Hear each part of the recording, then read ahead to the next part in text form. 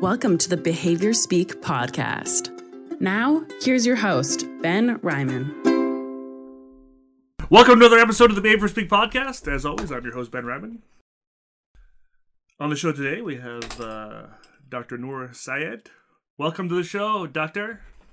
Thanks for having me, Ben. Such a pleasure. Please call me Noor. Oh, okay, will do. I didn't give you a heads up before we started, but something I've been trying to do a little more when I start interviews is I like to start the interview with just a little bit of acknowledgement of that I'm on the stolen lands of First Nation people, in particular the Tla'amin First Nation, and folks who are folks who will be listening to repeat episode, maybe the last sort of 5 or 6 episodes, sort of before this one, will see a common theme now of me doing these land acknowledgements. Earlier episodes, I wasn't doing that. And it's just part of my journey towards truth and reconciliation. On September 30th, today's, just for folks' timeline, today's October 6th, 2022. And so I guess basically a week ago tomorrow, we had... Canada had the second annual National Truth and Reconciliation Day, and that was part of a I think maybe 93 calls to action that came out of this thing called the Truth and Reconciliation Commission, which essentially was put together to sort of acknowledge and heal. Or try to heal in some way, or reconcile. That's why it's called reconciliation. Get the actual facts about the residential school fiasco of basically. I think it started in like the 1800s and went right into, the mid to late 20th century. And essentially these residential schools were, and again, trigger warning for folks, I'm talking about residential schools, and so if you want to turn the video off or turn the sound off for 3 or 4 minutes and fast forward, go for it. But the residential schools were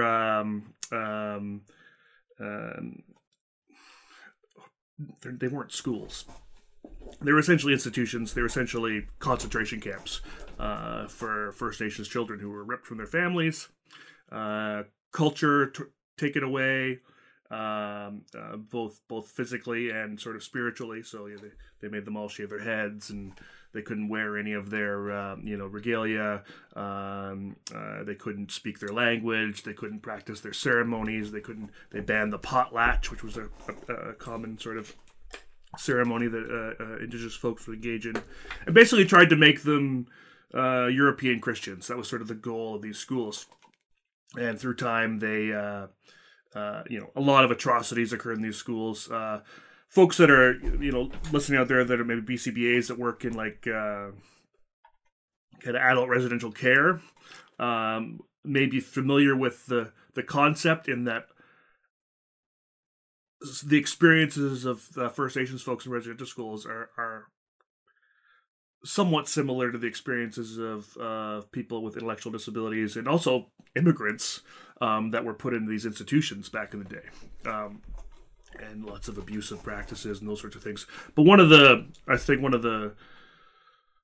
biggest issues, besides, not that all those things aren't horrible things that they've already done, was that thousands of children were lost and killed or died in these schools and were buried on site in unmarked graves, sometimes mass graves, and never to come home. So, parents lost their children and they never saw them again.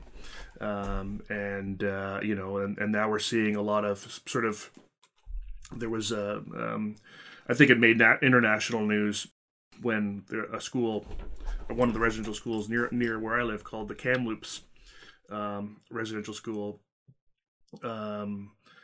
underwent something called ground penetrating radar, which they were basically able to see what was underground, and they found what was essentially 215 child graves Right. And that number I think is over 10,000 now in North America, and the scans continue, and the uncoverings continue. We have to be careful not to use the word discovery, because First Nations folks have known about this stuff for hundreds of years and knew this was going on and knew this had happened and even talked about it and even told the media about it, but we didn't listen. Anyway, so I'm again, just really grateful to be able to produce this and be able to be on the lands of the Tla'amin, Comox, Homoko, and Clahus people. And I've shared in other episodes that I'm starting to do sort of my kind of work in reconciliation, both which I mentioned to you, Noor, before we started, within our fire department. So I've made some connections with the Tla'amin Fire Department. We're trying to do some kind of cultural safety work there. And then also with my agency, so CBI Consultants, and we've been working with a great organization, which I just want to give a shout out to before we jump into the interview, called Len Pierre Consulting, LenPierre Consulting.com. Len is, he's amazing. And we brought him in last year for our first Truth and Reconciliation Day, and he just blew our minds. And this year we brought in one of his colleagues, a Métis fella named Jordan White, who was equally just awesome and impactful. And we've now got an ongoing contract with Len's company to continue sort of our Truth and Reconciliation growth activities sort of indefinitely. So if you're looking to do any kind of truth and reconciliation work, or I think Canada, or in Canada or the U.S., because the Indigenous communities did not have these lines that we drew on our countries. The whole thing was Turtle Island, or is Turtle Island. I'm sure he could be a really great resource for anyone. So check out Len Pierre. He's brilliant, and he's got a lot of experience working in sort of the social services area. That was kind of where he was sort of before he started doing this kind of DEI consulting work that he does. So yeah, really cool stuff, and really grateful to be continuing on this journey. Really grateful to have this podcast to be able to kind of continue that work in other ways. And I think that's going to be hopefully the subject of some of the conversation we even have today around sort of DEI and kind of how that fits into behavior analysis and some other things. But we'll get to that in a bit. Before we get started, though, I always like to get a little bit of a story from folks on kind of how they got into the field and kind of how they got to where they were. So why don't you give us your journey from discovering ABA for the first time to kind of where you are now? Thanks, Ben. Thank you so much for sharing that about the land, and I appreciate the opportunity to be here with you, to be here on virtually on this land and doing this podcast. So appreciate you really educating your listeners and all of us on what's happening. So thank you. So nice to be here with all of you, with you, Ben. I appreciate you having me, and I'm going to try to make this a little bit shorter rather than giving you the entire life story.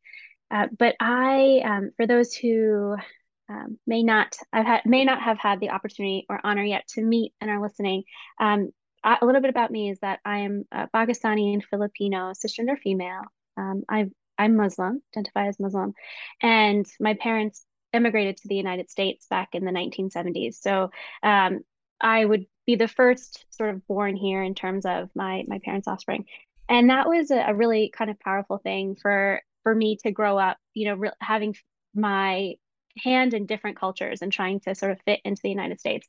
And what I really saw was a big part of why my parents came here to the United States, or came to the United States, I should say, was the opportunities and the resources that were available that they didn't have in Pakistan and the Philippines. So I had a cousin. He just, unfortunately, we just lost him in the last month or so, who was diagnosed with severe to profound mental retardation, when that was a diagnosis in the United States at the time.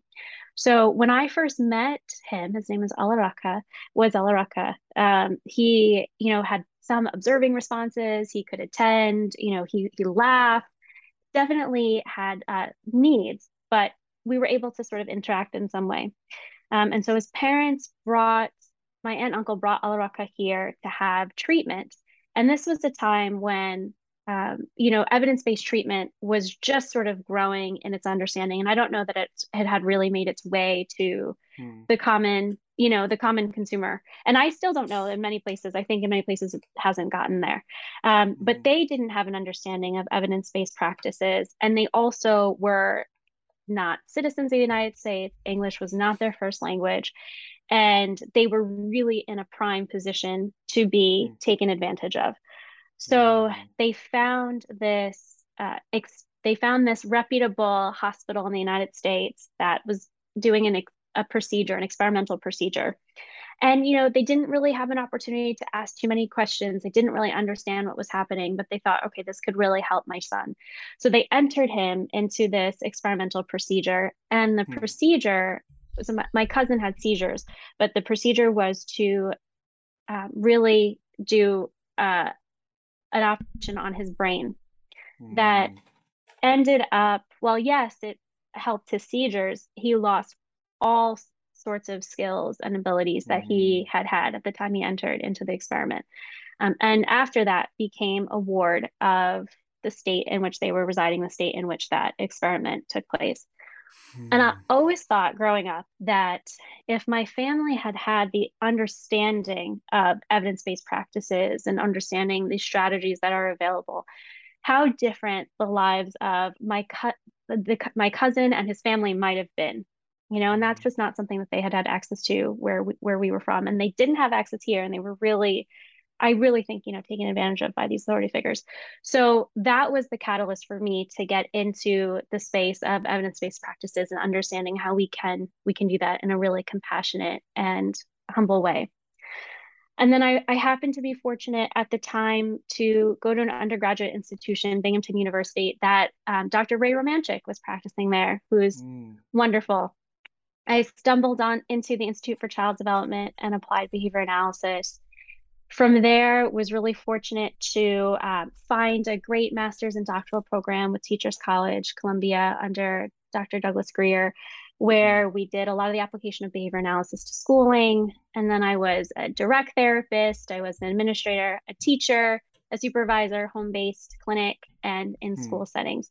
And then going back to my roots, which was really meant the most to me, was that I got a chance to work with organizations like the Global Autism Project, where I was the research and international program coordinator there. And we got to connect Hmm. with folks from around the world and again, trying to think about evidence-based practice, but thinking again about my cousin in a way that is culturally responsive. And I know that's been a really kind of hot topic and a hot term recently. And I'm glad it is. And I know it will continue to be because Hmm. what we can say would be, evidence-based here in the United States or Canada, North American literature is not necessarily so in different parts of the world.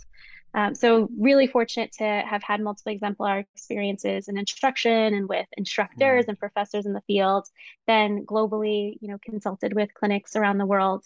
And now I'm super fortunate, excited to have helped open up an autism clinic at Lehigh University. And I now am a professor at SUNY Empire State College we launched our ABA program recently. I direct our Center for Autism Advocacy, which I think we'll talk about. And I'm also the director of Anderson Center International, which so humbled and excited to have gone through those experiences and to be here. Well, first off, I'm really sorry for your loss. Thank you. Yeah. Um. What? So, approximately when was this that he came over to and this experimental sort of stuff was happening? Was this like the 70s or 80s or this? It was the 90s, Wow. which I recognize I'm going to age myself here. The 90s to me feels like 10, 20 years ago, and I recognize that it is not. But I still, I think still recent enough that you'd be a little bit shocked at how at we sort of when this was happening and what he was asked to do. And I didn't specify it earlier, but what they did was they severed his corpus callosum. Um, Yep.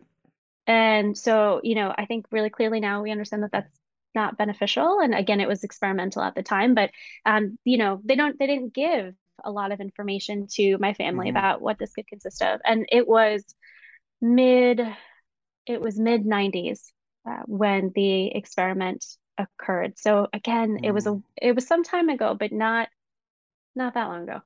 Not that far back. Wow. Wow, what a really unique story you've told about kind of how you got into the field. I always like hearing the origin stories because often they seem like they're going to be the same. You know, someone finds an ad in college and starts working with autistic kids and ends up getting into the field. But every now and then, I get a really unique story, a really kind of inspiring story like yours, of yeah, just that's a, yeah, a traumatic family experience that led you to want to, you know, not have this sort of thing happen again to other people. I worked with a fella, similar kind of story where it's kind of severe epilepsy and um, but quite a few skills, and some vocal abilities as well. Same thing, and I wonder, if it was again, he had the they called it a lobotomy, but I don't think that's what it was because that was sort of something they did, in the Right. 1800s and sort of thing. But essentially, took out a big chunk of his brain and certainly the seizures ended for the most part. But like similar story, lost all his skills, Hmm. lost all his vocal abilities, lost his ability to do most things. And I get why. I mean, severe when there's no other options. And this was a family with privilege. Hmm. With access, with two working parents, and the ability to sort of do those things. But I think you know, evidence based or not, um, sometimes these were the only services that may have been available or at least funded, sort of Right. pre 2000. And so I'm not surprised that this kind of happened in the 90s. To your cousin, just knowing that there's been a lot of similar stories, and I think there's a lot of adults in care now that certainly weren't didn't have any of the early intervention and sort of um, things that we're all familiar with now, but also instead of that had some other crazy interventions as we look back at them now.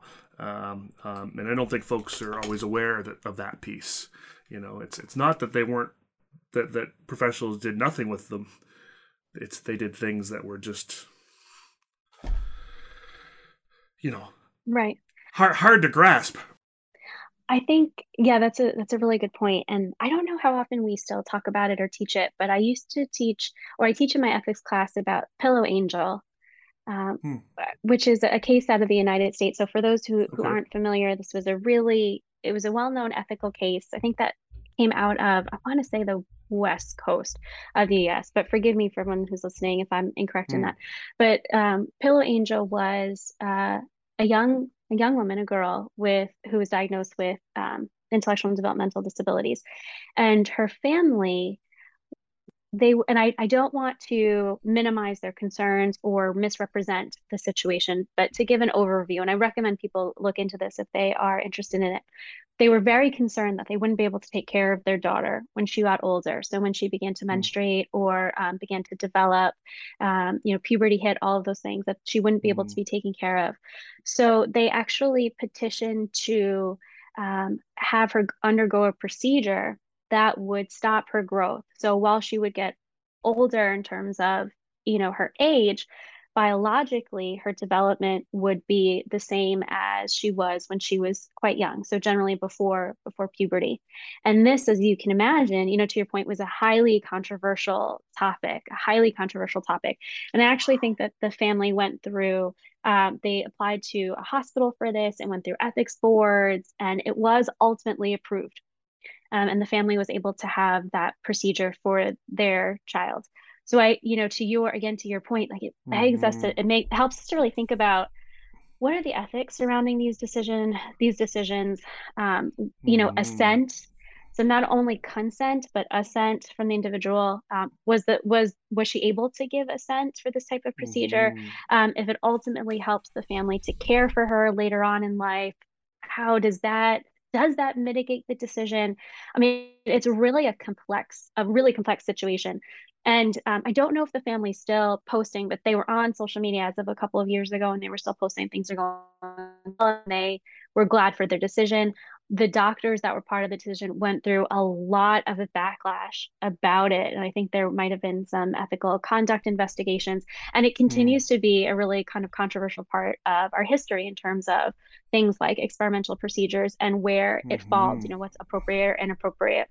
So it's something that I, would love for us to think about because it's a very complex situation, but it helps us to at least, I think, get an understanding of the contingencies that surround decision making. And, for all relevant parties in this, what are they thinking and how are these decisions weighed, especially when we consider that the legal decision making ultimately does not lie with the individual that's experiencing these procedures. And also, what Hmm. knowledge were the caregivers given? I don't know the answer to that. So it's a tough. Thanks for sharing that story, and it makes me realize it's happening a lot. It's definitely not unique, which is unfortunate. But sometimes people are sort of grasping wherever they can to create a different life for the ones that they love and for themselves. And I would say it's also hasn't. It's still happening, like today. I mean, Yeah. there's groups like ASAT, the Association for Science and Autism Treatment, that are constantly kind of uh, trying to sort of debunk and sort of interventions that aren't evidence based. Everything from drinking bleach to the hyperbaric oxygen chambers, the dolphin therapy, and a bunch of different things in between. And but some of these things, I think are just sort of, they're harmless in the sense that they're not really, I think hanging out and playing with dolphins, besides the fact that the dolphins are in captivity and it's not really great for the dolphins, isn't probably going to make anyone's health worse. Right. But other things like drinking bleach going through sort of there's other spiritual types of treatments. Going to the healers. I knew a guy that took 5 trips down to Brazil with his dad to see a healer in the middle of the bush, to cure the autism. I did an interview with Addie Carden in Senegal, Hmm. who's a behavior analyst in Senegal. She talks about how the pathway to autism services for folks there is often first we go to, and I forget the term, but it was a Senegalese term that would be akin to sort of like a witch doctor type person. Hmm. They go to this person, get that sort of spiritual healing piece in place, and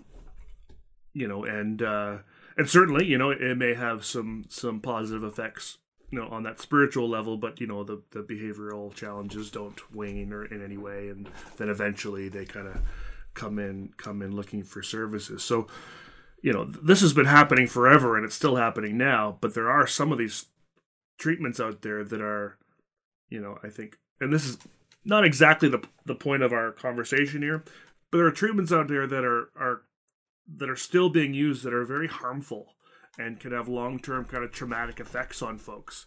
I think Hmm. physical restraints are a common one in today's world. I was just in the Right. process. I was just finished reading an incident report from a program somewhere where an individual was, I think they spit on the floor and they were put into a 20-minute restraint, and that sort of thing. So this kind of stuff's still happening too, and sort of being aware of this stuff, sort of just from a understanding trauma history Hmm. perspective as well, I think is really important. Like I would never have thought to ask questions about sort of,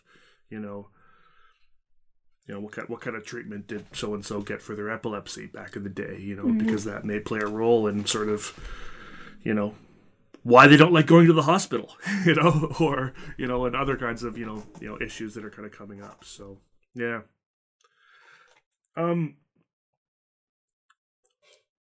Some other things you're talking about. You were involved with the Global Autism Project. That sounds like it was a pretty cool gig. Did you actually go on any of the actual trips and that sort of thing?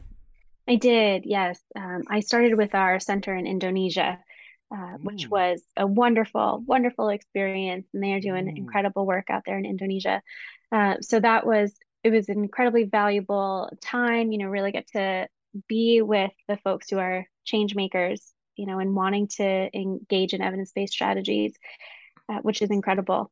And mm, to your point, as you were talking, I was thinking about how a lot of the folks around the world. So we concentrate very frequently on our services here. I'm based in the United States, you're mm, based in Canada, and there's mm, certainly a huge need for services here, mm, which is part of the reason, right? Well, we have these things like restraints happening more often because people are down, their companies are down staffed, people are exhausted. So there is a mm, huge and significant need on the ground right where we are. Then you go into different parts of the world, like Indonesia, where I was, Senegal, like you talked about. I work with folks from um, all over India, Zambia, Tanzania, mm, and that lack of resources is everywhere, right? So mm, being able to connect with change makers who are trying to implement evidence-based practices and disseminate and share. We got to do this was some time ago, but we got to do parent mm, training.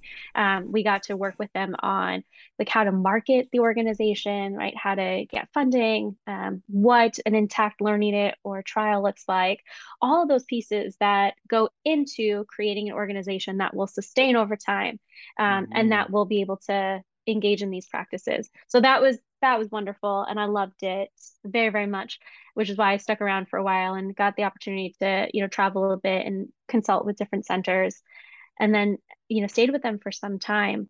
So while mm. the Global Autism Project is wonderful, and I'm no longer directly affiliated, they're still doing amazing, amazing work.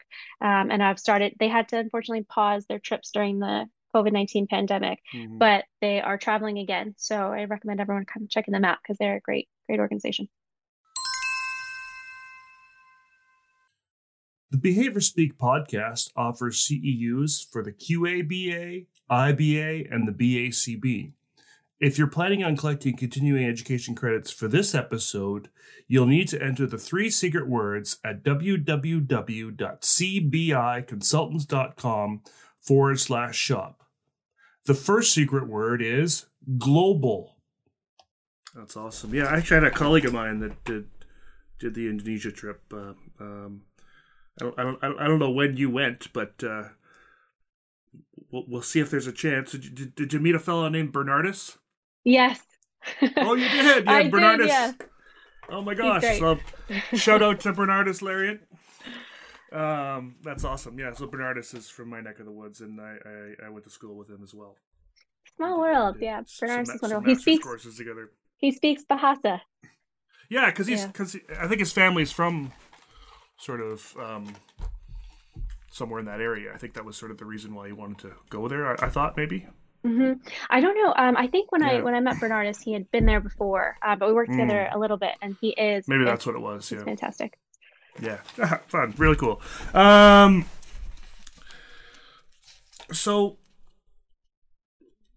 kind of got your story now. So what are you doing now? What's your kind of what's a day for Noor look like? We just launched, the SUNY Empire State College just launched our master's program in applied behavior analysis in January of this past year. So Nice. super exciting, incredibly busy, really fortunate to say, and a little dumbfounded to say that we're at 60 students already in the Wow. program, which is, so it's grown quite rapidly. I am I have to say, super proud of SUNY Empire State College for promoting this kind of instructional model that I'll share, and so thrilled to be able to be part of it because SUNY Empire really prides itself on affordable coursework and honoring prior learning that others have had. So Mm. if you are a resident of New York, the coursework, the cost per credit is 471 USD, which is something that you'll see in some of the state schools. And we're really proud to be able to offer that tuition at a, comparatively, really affordable cost. But what's also super exciting is that if you are a registered behavior technician, SUNY Empire, it's called prior learning assessment, allows for credits towards your bachelor's or your associate's degree. And we have a lot of veterans that come. We really primarily serve what we might consider to be non-traditional learners. So adults, people are going back for their second or third careers. So the majority of our students are folks that have been thinking about applied behavior analysis, but haven't been able to be part of a cohort or curriculum because it's been restrictive in terms of when they have to attend and the cost for attendance. So our classes are online and they're almost fully asynchronous, and all the classes have a strong focus on compassionate humility. It's part of every objective. It's part of everything that we're doing. We're growing, Cool. we're learning with our students, with their feedback every single time, always getting better. So shout out to all the students and thanking them. But we're really proud of being able to support a program that focuses on compassion, affirming practices, and essentially is more affordable when compared to other schools in the area, particularly particularly private institutions. So that's super exciting. And That's really I also cool. direct our center.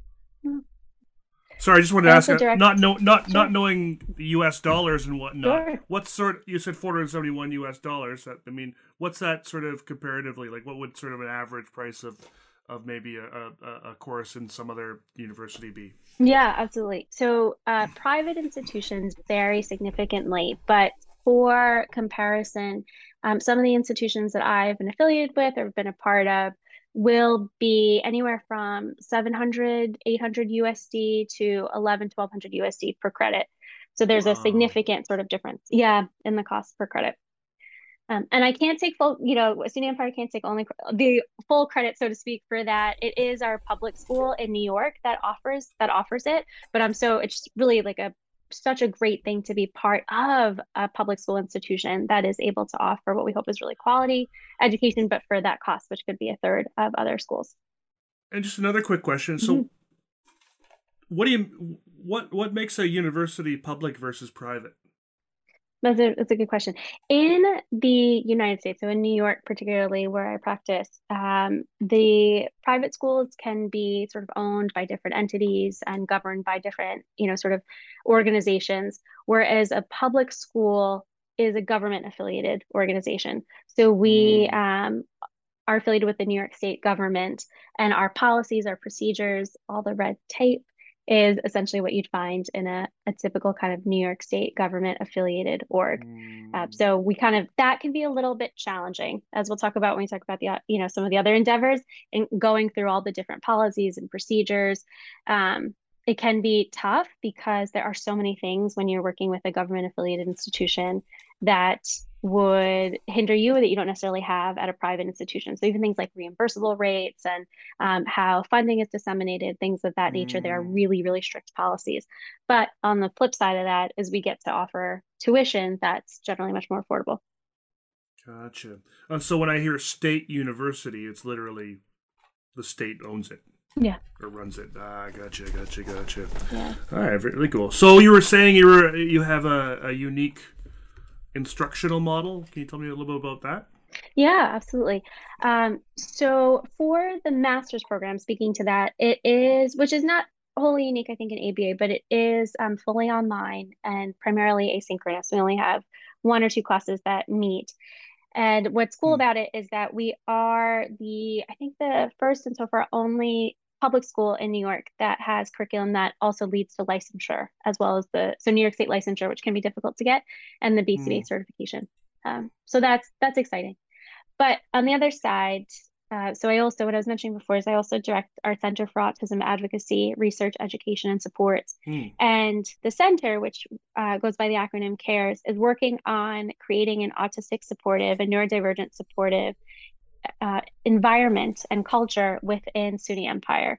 So we're thrilled to be able to do that, because what we're really trying to do is sort of change the way that SUNY Empire and other schools think about inclusivity, really, and sort of embedding support of neurodivergent students within the entire college community. Really cool. Well, that maybe that's a good segue for you to talk a little bit about this other. I mean, I think we're going to say this other endeavor like 7 or 8 times in this interview, but because you seem to have your hands in a lot of different pools right now. Now, what's the Autistic Supportive College, or is that that thing? Yeah, so CARES is working on building this autistic supportive college. And what does that really mean? I think it's a great question that I ask myself all the time. So we first tried to figure out is what are autistic supportive programs in the United States? What do they look like? And what we have found more predominantly is that the autistic supportive colleges and universities in the United States are standalone programs. So you'll have, let's say, a mentorship program that someone can enroll in. You'll have a specific sort of sequence of trainings maybe someone could be part of, and a community that someone can be affiliated with, which is wonderful. And we think that that's think that's great for the students that are involved and for all the faculty and staff that gets to be part of it. A challenge with that we discovered, and in our first year, we did a lot of interviewing, a lot of focus groups, interviews, a one-to-one, small group. We did town halls. We essentially, we worked with our students. We did needs assessments. We tried to understand, how can we build an autistic supportive college? What does that mean to you? Or neurodivergent supportive college? What are we looking for? And what we found was that 2 major things. One is that a forced disclosure to be part of a program can be prohibitive and even stigmatizing for some of the students. So for kind of a frame of reference in the US, and I apologize, I wish I could speak to other parts of the world. I know, again, Australia does a lot in this, and I'm not quite sure what other countries, not quite sure what Canada's doing in this space. But in the US, generally only 2% of college students identify with autism, or at least openly identify with autism. Our research suggests that so many more autistic individuals would like to go to college, but are not able to get there because, the coursework is not something that they are able to sort of respond to, or that they are, they grow concerned about different pieces and they're not able to continue. They don't have the supports that they need to continue. And generally, the programs that have existed ask someone to disclose that they are autistic or neurodivergent in some way, and generally register with some type of office to receive support. So that can be really challenging, right? If someone may not want to disclose, it can, again, reports have indicated they can feel ostracized or stigmatized. And so that's a challenge. The second challenge that's come up quite a bit is that at least in the United States, about 50% of the programs also require additional tuition or an additional pay. So now these students have to pay to get to college, and they have to say, well, they have to disclose and say, I identify with this diagnosis, and now I have to register, and now I have to pay to receive the services. And that really, wow, right, yeah. And so I disclose my identity, which maybe something I don't want to do, and I'm punished because now I have to pay more too. Yeah, that's exactly how I feel, right? So if there were supports for Muslim people, let's say, and I were to go in and say, I'm Muslim, suddenly I'm being charged extra for being Muslim. Exactly. Like it doesn't sit well, right? I think there's a big problem in that respect. And so we wanted to address that issue. And then finally, too, some of these programs have a finite number of spots. So if you're not able to get in, or, able to go through the application process soon enough, then you're waiting for supports, which is, I think, a challenge. So what we opted to do, my colleagues and I, in building the center, is that we decided instead, okay, let's try to build a multi-tiered system of support framework within the college environment. So let's implement universal supports throughout the curriculum, the front-facing offices, basically within the entire institution. And let's create more intensive support structures for those who need it. But the first thing we're going to do is try to implement these protocols and these procedures that research supports can help everybody and put that in place right away so that we can be a resource for students so they don't have to disclose, they don't have to pay, they don't have to wait. And and we're doing that, just to add to, with a group of advisory team members who are SUNY Empire State College and in the community that are composed of those who have openly identified with us as autistic, so advocates, autistic alumni, autistic students, current students, caregivers in autism, in the autistic communities, and professionals working side by side, so including behavior analysts, data specialists, and multi-tiered system of support experts, all really working hand in hand to try to build this community within SUNY Empire. Super cool. Congratulations. That's so awesome. Okay, so a few questions. Sounds really neat. So if you don't have to identify, then I suppose you don't also have to be autistic to go, right? So is sort of the idea of autistic supportive college just sort of something to explain to people, but you don't actually call it that? Yeah, it's a really good question. We have just received an autistic supportive college designation from the Anderson Center for Autism, which so we will kind of be sharing that at some point more loudly. But that being said, what we've sort of framed our supportive college as, or what we have framed our supportive college as, is really a universal support framework. So to your point, you don't have to be autistic or neurodivergent to access these supports, because things like executive functioning skills is something that I think many of us could benefit from. I know that I can certainly be one of those that benefit from it. So why only hold it for a student that might openly disclose as autistic? Because so many people could really sort of enjoy that use. So while we have that designation, or that designation is coming, it really is in manifestation a change in the way that the college has implemented what they're doing, right? It's trying to streamline all the processes, make it really clear, so that it can be supportive of all students. And then that being said, we're launching a training on autism that's mandatory for all faculty, staff, and professional employees that give a background in autism. And CARES has started to function as a place for being a consultant, really, for students, faculty, and staff when they are thinking about autism and wanting to support each other and support their success as much as possible within the college environment. Really cool. Okay, so, and I kind of, I want to ask these in the right order, but I kind of, I see why you kind of have to have the autistic supportive college label, at least initially, just to sort of, explain to folks we're trying to be inclusive of everybody, and autistic folk in particular. Well, I think there's a good chunk of autistic folk that want to go to college, whereas maybe folks with sort of some other things going on may or may not. I love the idea of applying the multi-tiered system of support to a college, and it's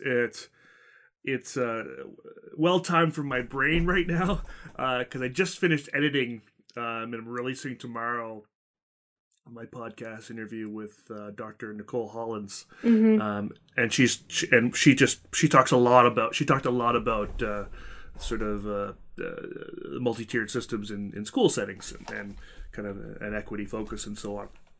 Anyway, so I've had the sort of 3-tier system in my head for the last 24 hours, and so I'm interested to know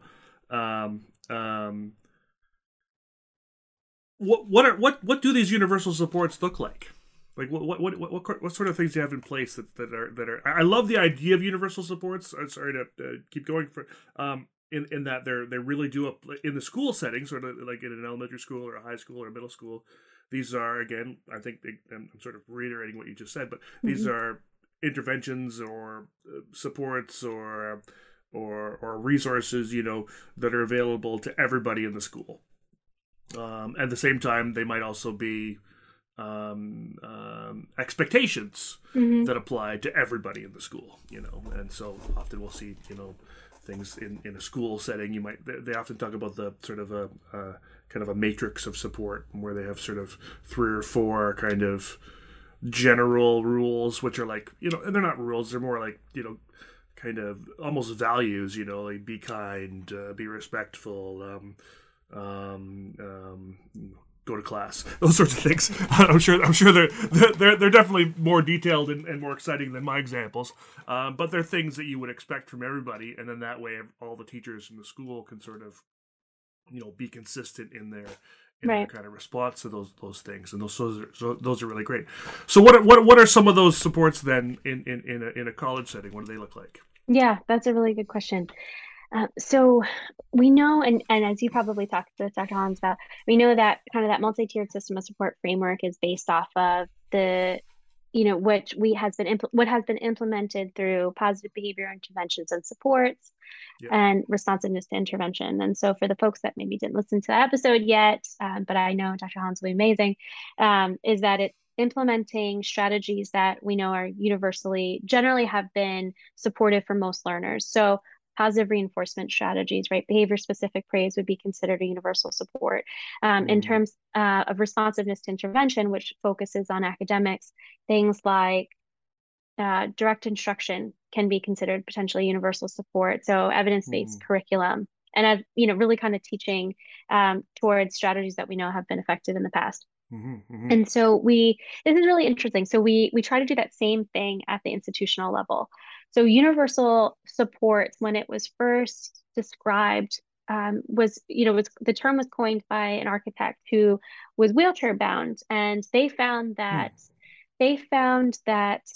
were thinking, I think, trying to access a building, and they couldn't because they were in a wheelchair. It was only stairs, and they thought, well, Mm, there needs to be a ramp for me to get into this building the same way someone who is not in a wheelchair can get into that building. And from that idea, from that sort of sentiment, the idea of universal supports was really formed. And so it's really predicated on accessing the materials and the resources in the college institution in multiple ways, really towards mm, one's strength in terms of curricular development. And certainly, I want to say that changing the culture of an institution is challenging. So this is a really ongoing project for sure. But we're working on with faculty, let's say, for one example right now, is embedding strength-based learning opportunities within their syllabi. So mm, whereas we might have seen a more traditional, I'll say traditional, but maybe a more historical way of teaching, which was quizzes, tests. At the very end of at the very end of the class, you'll have a final exam, closed book, 2 hours. You have a midterm. Those are the two things that you get graded on, which is probably mm, not, as unique. And instead, and again, I think a lot of the folks here will be so intimately familiar with these ideas, right? It's as you go along in the course. It's the opportunity to, again, as behavior analysts, right, recycle till criterion is met.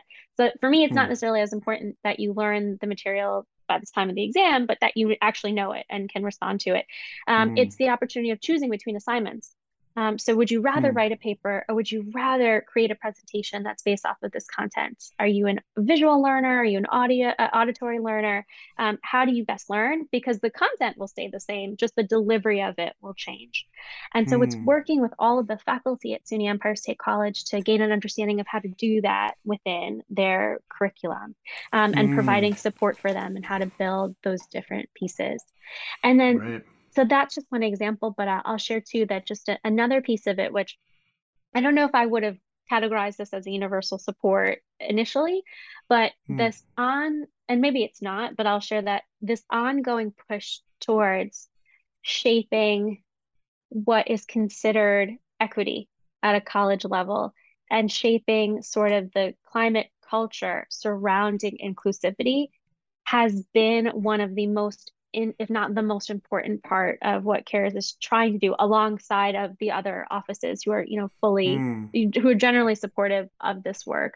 Because I mm-hmm. think that we had always framed equity and inclusion in certain manners as related to certain identities. But at least here for SUNY Empire and potentially for some, a few other higher education institutions that I've been a part of, Hmm. um, autism, neurodivergence, disability, that has not been historically considered under the umbrella of inclusivity and equal opportunity. And we know that that's changing. And so it's really Hmm. important that we help the college and all the members of the college community see that. And that is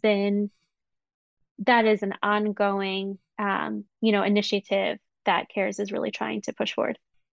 Hmm. Yeah, and I don't know if I was reading you catching your wording there, but the reason I make that comment is because my next question is similar to sort of a school setting.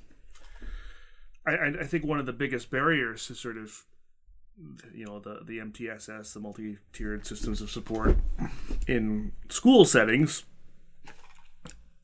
is the idea of certainly the idea of universal supports makes a lot of sense, and I liked how Nicole kind of added that what she really likes about the universal supports is how creative you can be in creating them as well. Mm-hmm. But in order to be universal, the teachers need to be on board with them. The teachers need to also be, following through with that piece. And so I believe I remember reading a stat back when I was doing my master's, and they were and talking about that there was sort of a rough number of basically getting 80% of the teacher faculty on board is what you need in order to have a PBIS framework work well in your school. I'm curious, what's it been like, and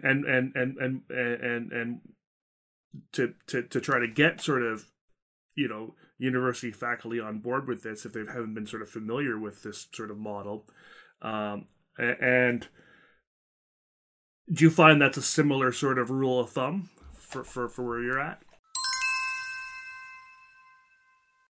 The second secret word is sustainable. That is a question. And I would say that it's falling in line with our experience, right, in terms of really shaping that college. And what is the criteria to be considered fully inclusive is a really interesting consideration too. And are we Mm-hmm. ever at a place Mm-hmm. where we can say, with any equity work, are we ever at a place where we can say that we fully met equity? I don't know. I think that Mm-hmm. that's a tough philosophical question. Mm-hmm. But it's been a journey, I would say, so far that it's been a somewhat challenging journey, but Mm-hmm. a really useful one. I don't think that anybody at the institution would say that they don't want to be inclusive and as supportive as possible. I think everybody Sure. absolutely does. The reality is that, at least, and I don't want to I don't want to overgeneralize, but Mm-hmm. within the institution where I work, there are a lot of responsibilities and asks of Mm-hmm. everybody who works there. Higher education in general has seen much more of a turnover in many areas. I think that the workforce generally has seen some significant changes, during the pandemic, during, and now post pandemic. Sure. And I think that's definitely affecting us. And so to suddenly say, or to say to folks, like we're building an autistic supportive college or neurodivergent supportive college, what I heard a lot was fear, was honestly fear of, what does it consist of, and how Mm-hmm. much extra work will this be for me? Mm-hmm. And Mm-hmm.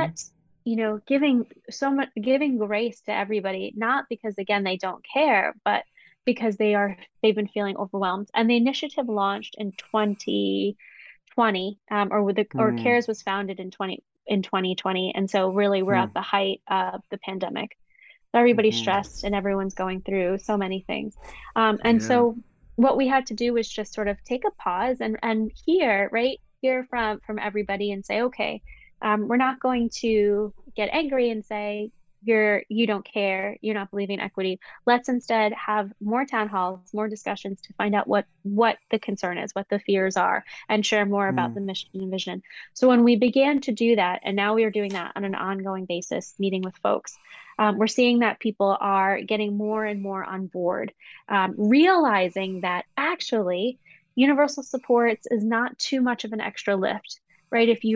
If you redo a class once to try to increase strength-based learning, then you don't necessarily have to, then you can start from there if you need to revamp it again, right? And Hmm. that's not as heavy of a lift as telling you that we have to change everything that you're doing all at once. It's like, here are these Hmm. tweaks that you can do that will help support a universal design for learning for everybody. And Hmm. so just bringing everyone along in that way, I think we've seen a movement in embracing this idea of a fully inclusive college atmosphere. It'll take time before we get everybody on board. I don't know if we're going to get everybody, Hmm. but luckily, more and more of the community is really understanding that um, these are students that we are serving anyway. These are students that we want to increasingly provide opportunities for them to go to college and to go to university, the same way that we did for other folks who have been historically disenfranchised. So Hmm. we're seeing people come along. It's again, it's a journey, but it's progressing. Wow, that's really cool. Just thinking about, you kind of touched on the equity piece, um, and that it's sort of a never-ending, maybe kind of a never-ending journey. Um,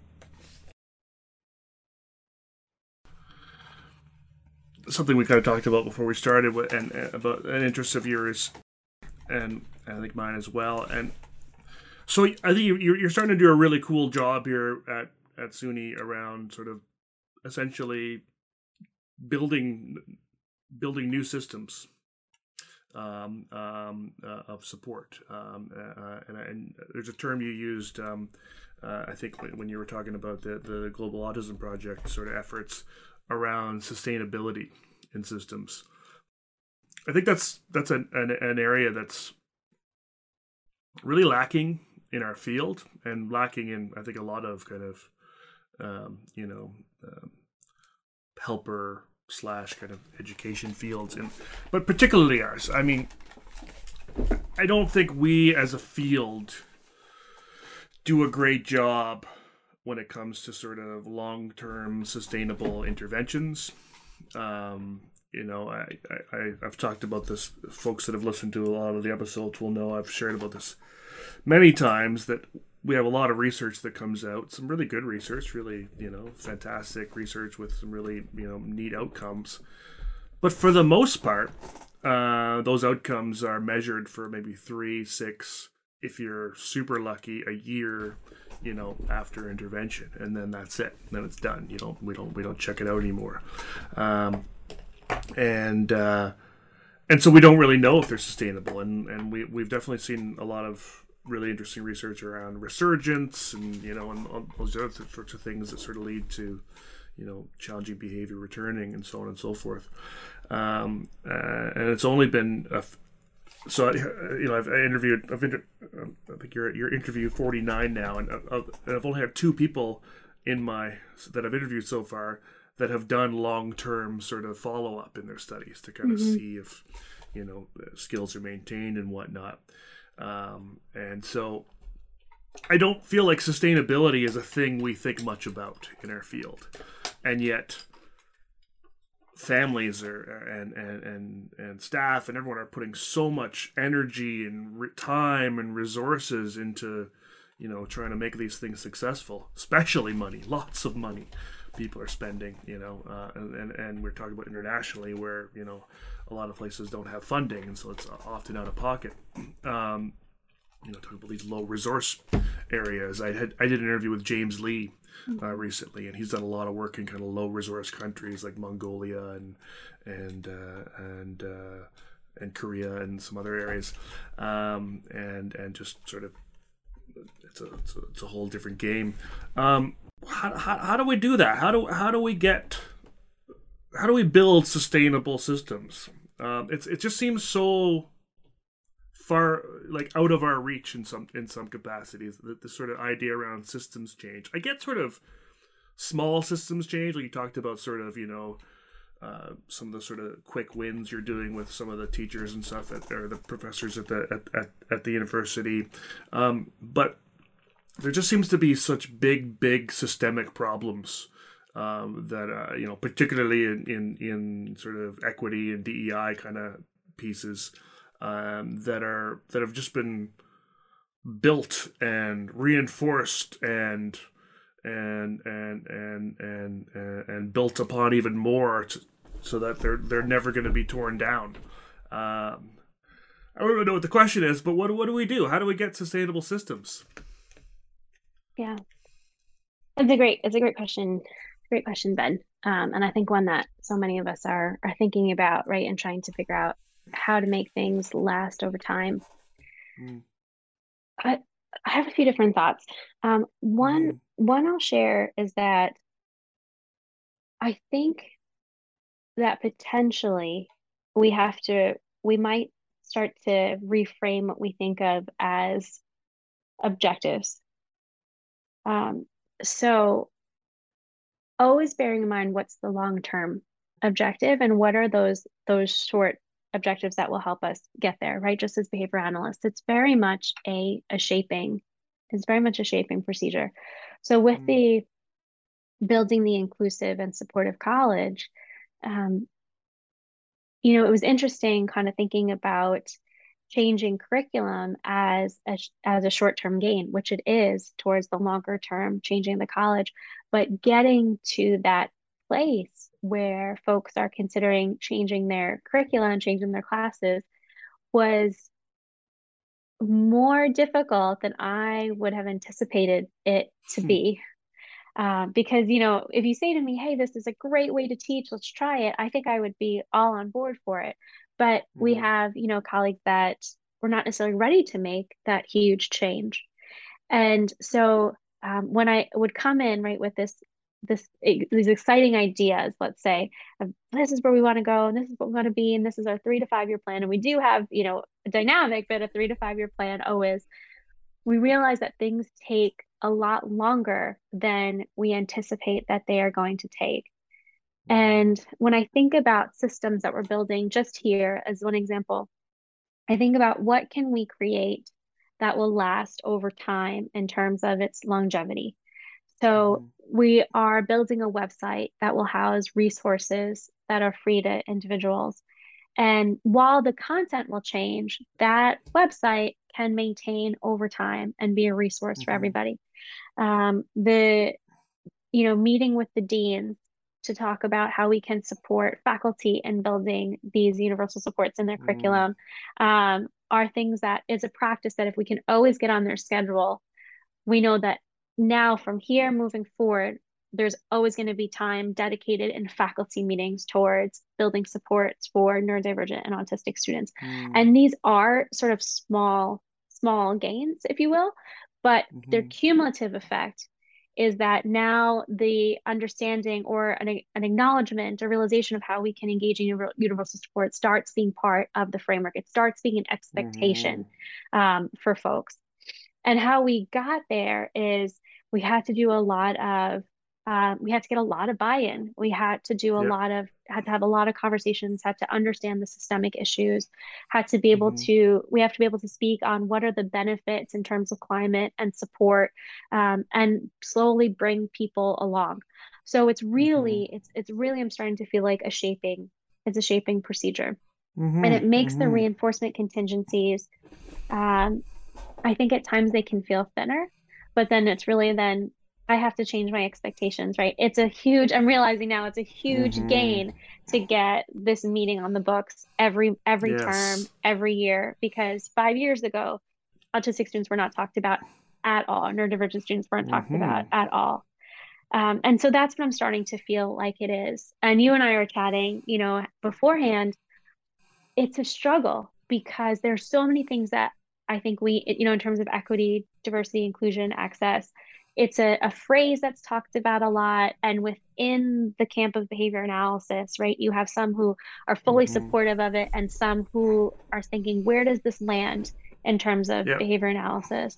I have a lot of thoughts about that, but I think, what I'm coming down to, how I feel, and I'm very open to thoughts about this, is that there are some things that we need to change immediately. Mm-hmm. But although it can be unpalatable and it can feel frustrating, and it is at times, there we might need to really consider how we can work within the systems that we have to change them, right? It does take longer when you're meeting with so many more people and you're revisiting the same certain things, and it feels like it should go faster. But there are consequences and unintended consequences to all of the actions that we're engaging in. And if we take the time to consider how this might impact equity, right? Mm-hmm. If we engage in decision A, are we unintentionally alienating any group of people? Are we unintentionally implementing policies that may not actually last over the long term? Have we heard our Mm-hmm. constituency about how we need to make a change? And again, I feel like that can be challenging because it means like there's so much more preparation and there's so much more legwork that needs to be done. And if you're outside of that system, you don't necessarily see it. Um, Mm. and I want to acknowledge my bias and that I've been in some of these systems. So, I want to really hear everyone's perspective, but I'm starting to feel like you have to keep pushing, keep moving it forward, but do it in a way that Mm-hmm. shapes and changes so that things become part of the fabric and the culture of a community.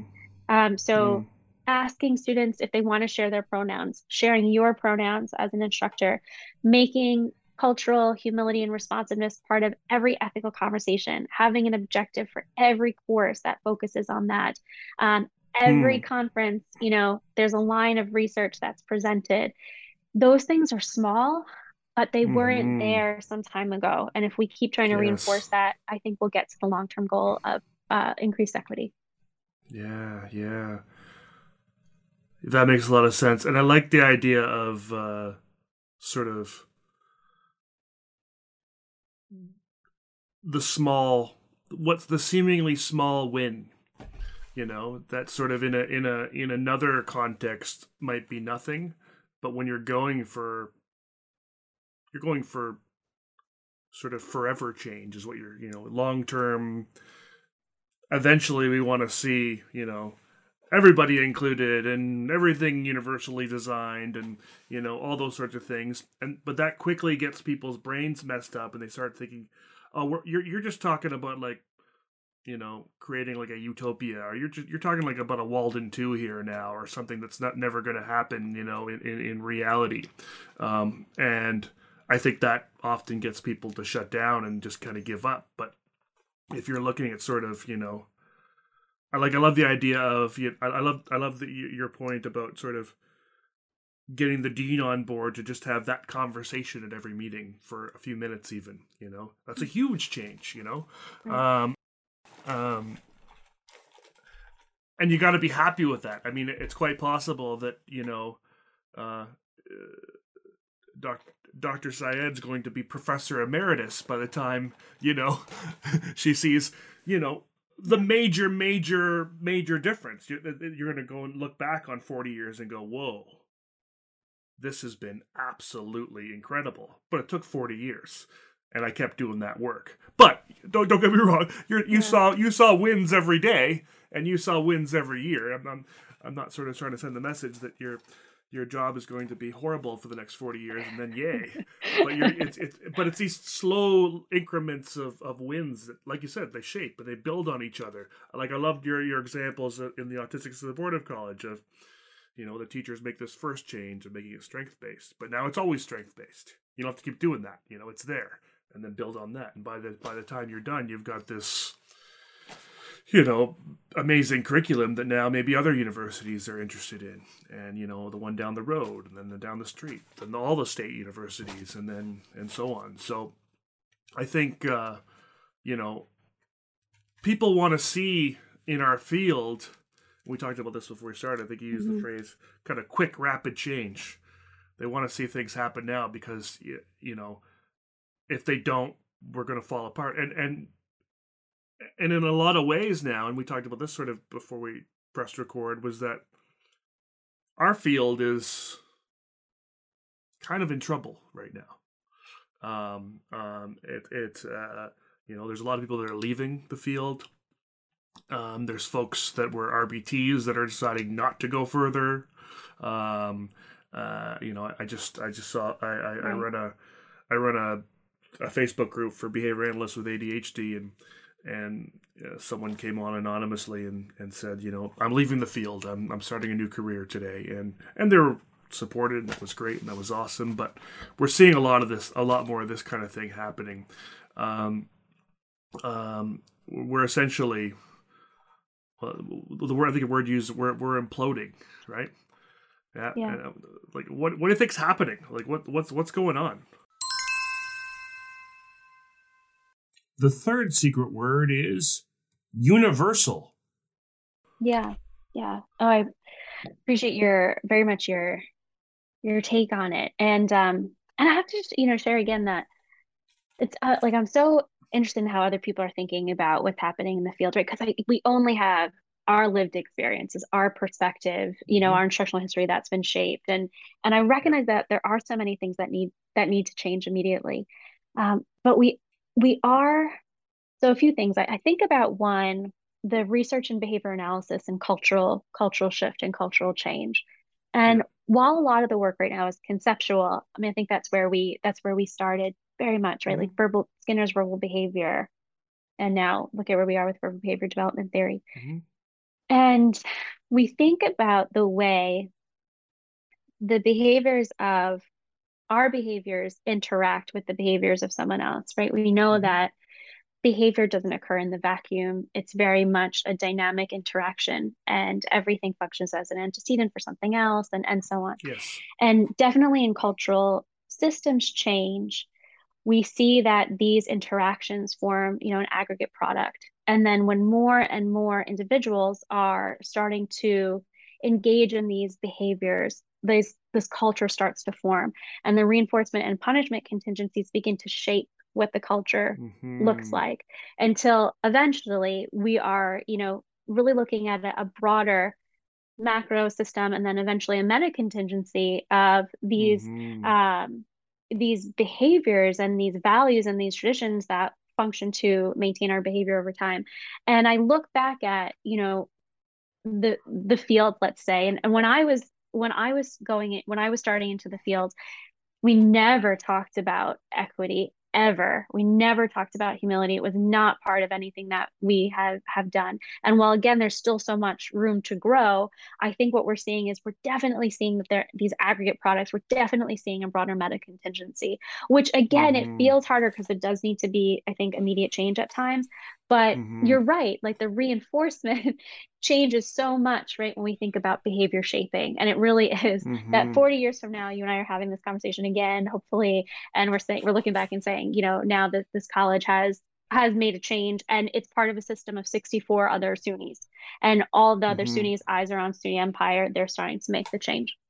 So thinking about all of that, I think about your question about the field imploding, and I know we don't have a lot of time left, but I want to acknowledge for us here and for everyone that's listening that, today, October 6th, is just a few days after the Association for Behavior Analysis International released draft recommendations to its membership, and a draft report on the contingent electric skin shock, which is a hugely hot button topic in our field. And I'm finding this is really, something that you and I had talked about. I don't want to use the word fascinating because that has almost a positive connotation, but it is definitely giving me pause to look at the way the field is on different sides of this, with all folks kind of wanting to, I believe, thinking the best of everybody, wanting to support what's in the best interest of the client, what's in the best interest of those we serve. And I'm happy to dive into it if we want to. I think to your question about why are we imploding is, I think that the definition, in my opinion, the definition of applied behavior analysis and what the dimensions of applied behavior analysis mean are where we are fundamentally, and that we are trying to better understand it. So ABA, right, we know a core part of the definitions of applied behavior analysis are evidence-based technologies and socially significant behaviors. Um, I I think that we are imploding because we are now, in my opinion, starting to understand what these mean in the context of society today. So to your point about how few research projects have observed behavior change over long periods of time, Dr. Malika Pritchard, so keeping that in mind, Dr. Malika Pritchard also published a paper in 2021 that talked about colonialist research practices in ABA, which generally sort of found that we have not really been engaging in participatory or community-based research practices. So with all of those things that we're thinking about, what are we really defining as evidence-based? Should we as a field begin to shift what we think about as an evidence-based technology? Also thinking about what Slocum and colleagues defined as evidence-based practices, right, with cultural and contextual fit. And what's socially significant, what's acceptable to the client, to those we're serving, and society. Might that shift and change over time? Thinking about, to your point, what was implemented years ago, which we know now is problematic. But at one point the fields had a few hundred people, right? And I know that folks, close colleagues of mine would share that they were training caregivers, brothers, sisters to implement treatment because they couldn't be everywhere at once. And there was literally 200, 300 people in the field, trying to serve everyone that we can serve. So now we're in 2022. We're going to be somewhere else in 20 years, somewhere else in 40 years.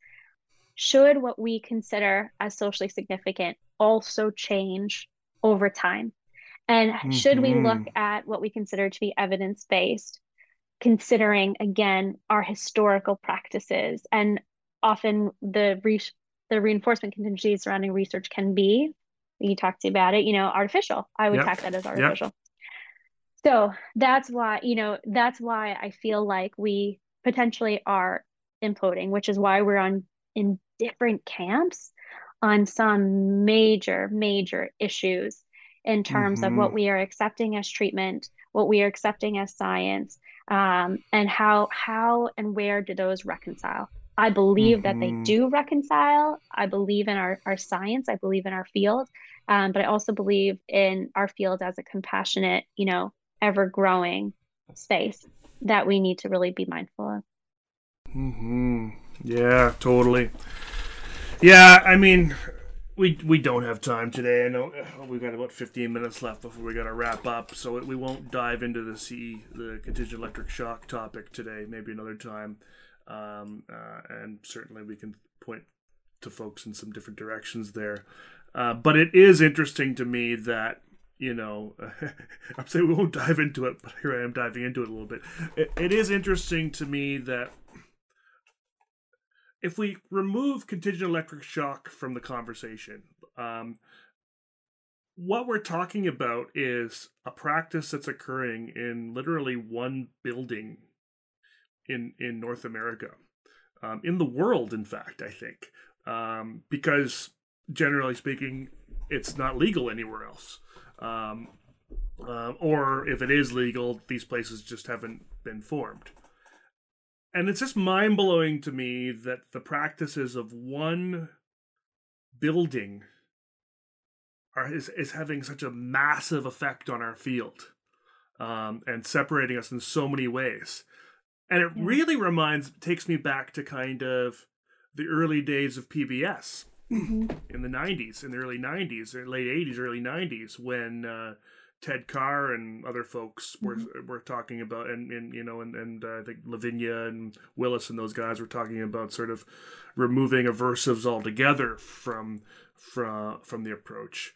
And there was a period where, and some folks listening I might get letters. There was a period there where positive behavior support was in that controversial therapy category, right along with the drinking bleach and the so on and so forth. And it was so interesting that it's a controversial therapy. I think it was a controversial therapy because, I won't get into the reasons why I think it was, but it's an interesting separation again, that it's actually punishment procedures is the line, and yet so many of us, including, if you read I only skimmed that position paper or whatever, the letter, the document that the ABI put out a few days ago.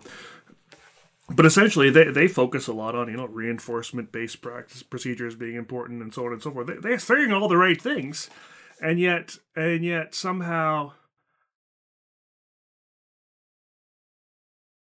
it's punishment and aversive procedures that are separating and causing the most damage to our field, which just seems so paradoxical to me. Like, it doesn't make sense to me how this is even happening. That well, we just want to keep a little bit of this, or we can't let go of this. I don't know. It's not a question. It's just. Yeah. It's crazy. It's crazy making in my mind that this is the central issue in our field in such a time of social movement and social justice and cultural change, and so many cool things that are happening as a result of some really horrible things. The George Floyd murder being, one of those really horrible things, has led to so many good things happening, and yet this thing still hangs, and I don't know. Yeah, I appreciate that observation a lot, right? Because we think about so many major, as you were talking, I was thinking about so many major issues that are still happening today that we haven't attended to. This is hugely important. There are other issues related and, extensions and maybe even unrelated that we also aren't thinking about as much.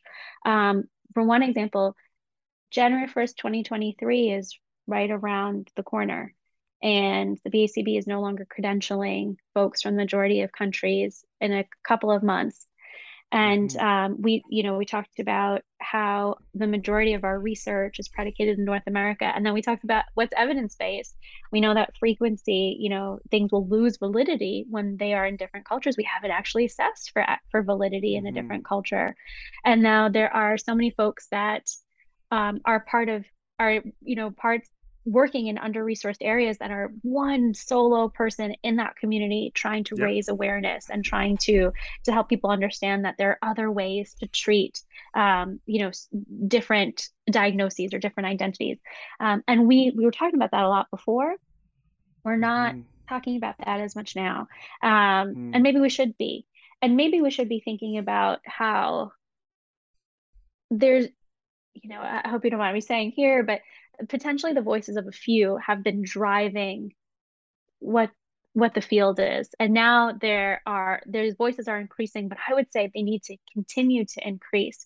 There's still a significant discrepancy in identities or disclosed identities of folks that are practicing, at a BCBA, BCBA-D level, and RBT, registered behavior technician, to a board certified behavior analyst position. I met with an incredible person the other day who has allowed me to just share a little bit of their story. And they identify as a full-figured person. And they shared that they were removed from cases after one session because reportedly there was a concern that they wouldn't be able to engage with the learners. And I'm being vague specifically, right? They wouldn't be able to engage or work with the learners in a certain way because of who they are. And it is really critical that we continue to pay attention to the inequity that's happening for our clients, but also for our staff, and that we create contingencies where people feel safe in reporting things like discriminatory practices, and that we are doing more of, encouraging higher education, or even, hey, I'm going to say, a wild thing, maybe making it part of accreditation where, practices that will support a more diverse body of practitioners are implemented. Totally. And so you're you're really, I think your point is incredibly well taken, that this is critical, right? We do need to absolutely attend to what's happening right now to certain folks and where we are. There are related and other equity issues that we also need to be attending to, because the field is continuing to grow, and we want to promote an increase in equity, diversity, inclusion, and access that we haven't necessarily historically done. Yeah, no, absolutely. I have a few minutes left, and you touched on something that is a good segue into sort of maybe my last question. Well, I don't want to shove aside all the problems that our field have. It does seem like a good chunk of the problems in our field are only problems in North America. And what's really interesting, it's really interesting, and we won't get into sort of the reasons why or whether it's good or bad, but that the BACB has sort of pulled out of this, out of accrediting folks. In some ways, I think that's actually been maybe a positive, because it has spurred, I think, a lot of folks in these other countries to even work harder to kind of create systems in their own countries and in their own communities. And by being able to create your own system that's not sort of based on a North American system, which is the BACB, which again, I think there's lots of positives about the BACB, but it's completely separate. I think it opens up some really interesting opportunities, and I'm seeing lots and lots more folks kind of doing work in other countries, and I've interviewed a lot of them, and I've got a lot more of them coming on. And I'm really trying to kind of go around the world in interviews, because it's so interesting hearing the perspective of, like you say, the one behavior analyst in that country. A couple days ago, I interviewed Sharifa Yatim. Mm-hmm. She was the first Emirati behavior analyst, and the work she's kind of doing to spread the word. And I've had a few other folks that have kind of been doing that sort of thing. And so it's a really interesting conversation. In fact, we just became the podcast just became certified a continuing education provider for the QABA, which cool. is another sort of international credential that's out there. We're also IBO approved as well. And so there's just some really neat things that are kind of happening around the world. And we talked before that you're actually involved in some work internationally to kind of build systems and develop folks. Could you tell us a little bit about that? Yeah, absolutely. And I appreciate you kind of bringing us back to that, and right, and centering that there's so much more around the world, and love that your podcast is featuring these folks. So the center that I'm super excited and humbled to work with, Anderson Center International, has a group right now of 35 incredible scholars that have come to the United States from around the world, who are generally practicing in places where they are one of the only, who trying to form an understanding or has this understanding of autism, and they want to bring back evidence-based practices. So we have colleagues here from India, Zambia, Uganda, Bhutan, Bangladesh, Albania. And they come and they really focus on learning evidence-based practices. As particularly right now, their current internship is in working with individuals with autism and other intellectual and developmental disabilities, and also working on leadership development, how to get the government to buy into making this change, how to raise awareness in the community, how to disseminate crisis prevention training, all of intervention training, all of those amazing things. And now we're also working on supporting the alumni when they go back home. A lot of our alumni have shared that the training they've really enjoyed it, but then they'll go back and they'll be the only one, and they don't have access to resources. So Anderson Center International, we're so excited to be working on building training databases that are free for folks from around the world, so, and that people can contribute to and share, disseminate. Hopefully actually trying to get some of those to be peer reviewed as well, which I know is not a common thing for training, but I think would be a really maybe potential step, for us to take in creating this database, and also forming global mentorship program. So by the end of this year, we'll have our first, which I'm really excited about, where we'll have our alumni, folks around the world, experts from North America, experts from different places, who will talk about evidence-based strategies, listen to case studies, give feedback, and really just form a community, a verbal community, where people are working together and exchanging ideas, thoughts, resources, that they know they're not alone. And that's going to be free as well, for our alumni and for the community. Again, our goal is that almost everything that we're doing is free, and even our scholars that come over, they have to invest in that. They pay for their flight here, but everything else is something that we want to provide because this is a training for them. We don't want this. We want this to be as accessible as possible. So Anderson Center International now has had about 80 alumni over the past few years, and we are growing significantly and excited to see, our next steps in building that community for folks. Really cool. So this is something that's all you have folks coming over. Is it every year or is it? Yeah, it's rotating because it depends on the political climate and approvals in terms of things like visas. So we have folks that are here that come in on a rotating basis for 12 to 18 months. So our group right now, we unfortunately say goodbye to some amazing scholars sort of almost every month, and then additional scholars will come and join us. So it's this beautiful rotating community where everyone acts as mentors for the other person and helps them to really be successful in a different place. And then again, supporting when they go back home.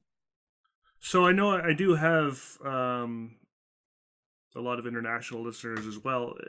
Is this something that folks like? What's sort of involved to be a part of this? How can a scholar be a scholar in this program? Yeah, absolutely. So to just reach out to me, if you wouldn't mind, Ben, sharing my contact information. And what we do, the process is that you'll fill out an application, you'll send your CV. There are specific parameters per the United States Department of Homeland Security that someone has to meet. It just has to do with education and training, but we believe it's manageable. And so we'll walk you through that process. And then if you feel it's a fit and, it's a good time in your life to do it, then we'll help support all of the paperwork completion, all of the appointments with the embassy, working with sponsors, really kind of from nuts to bolts, we support until you are here with us. And then now we support you on the ground. So it's really, if you feel like this could be a fit in terms of your education, you've had education and your background is in psychology or education, social work, so many different areas that could be related.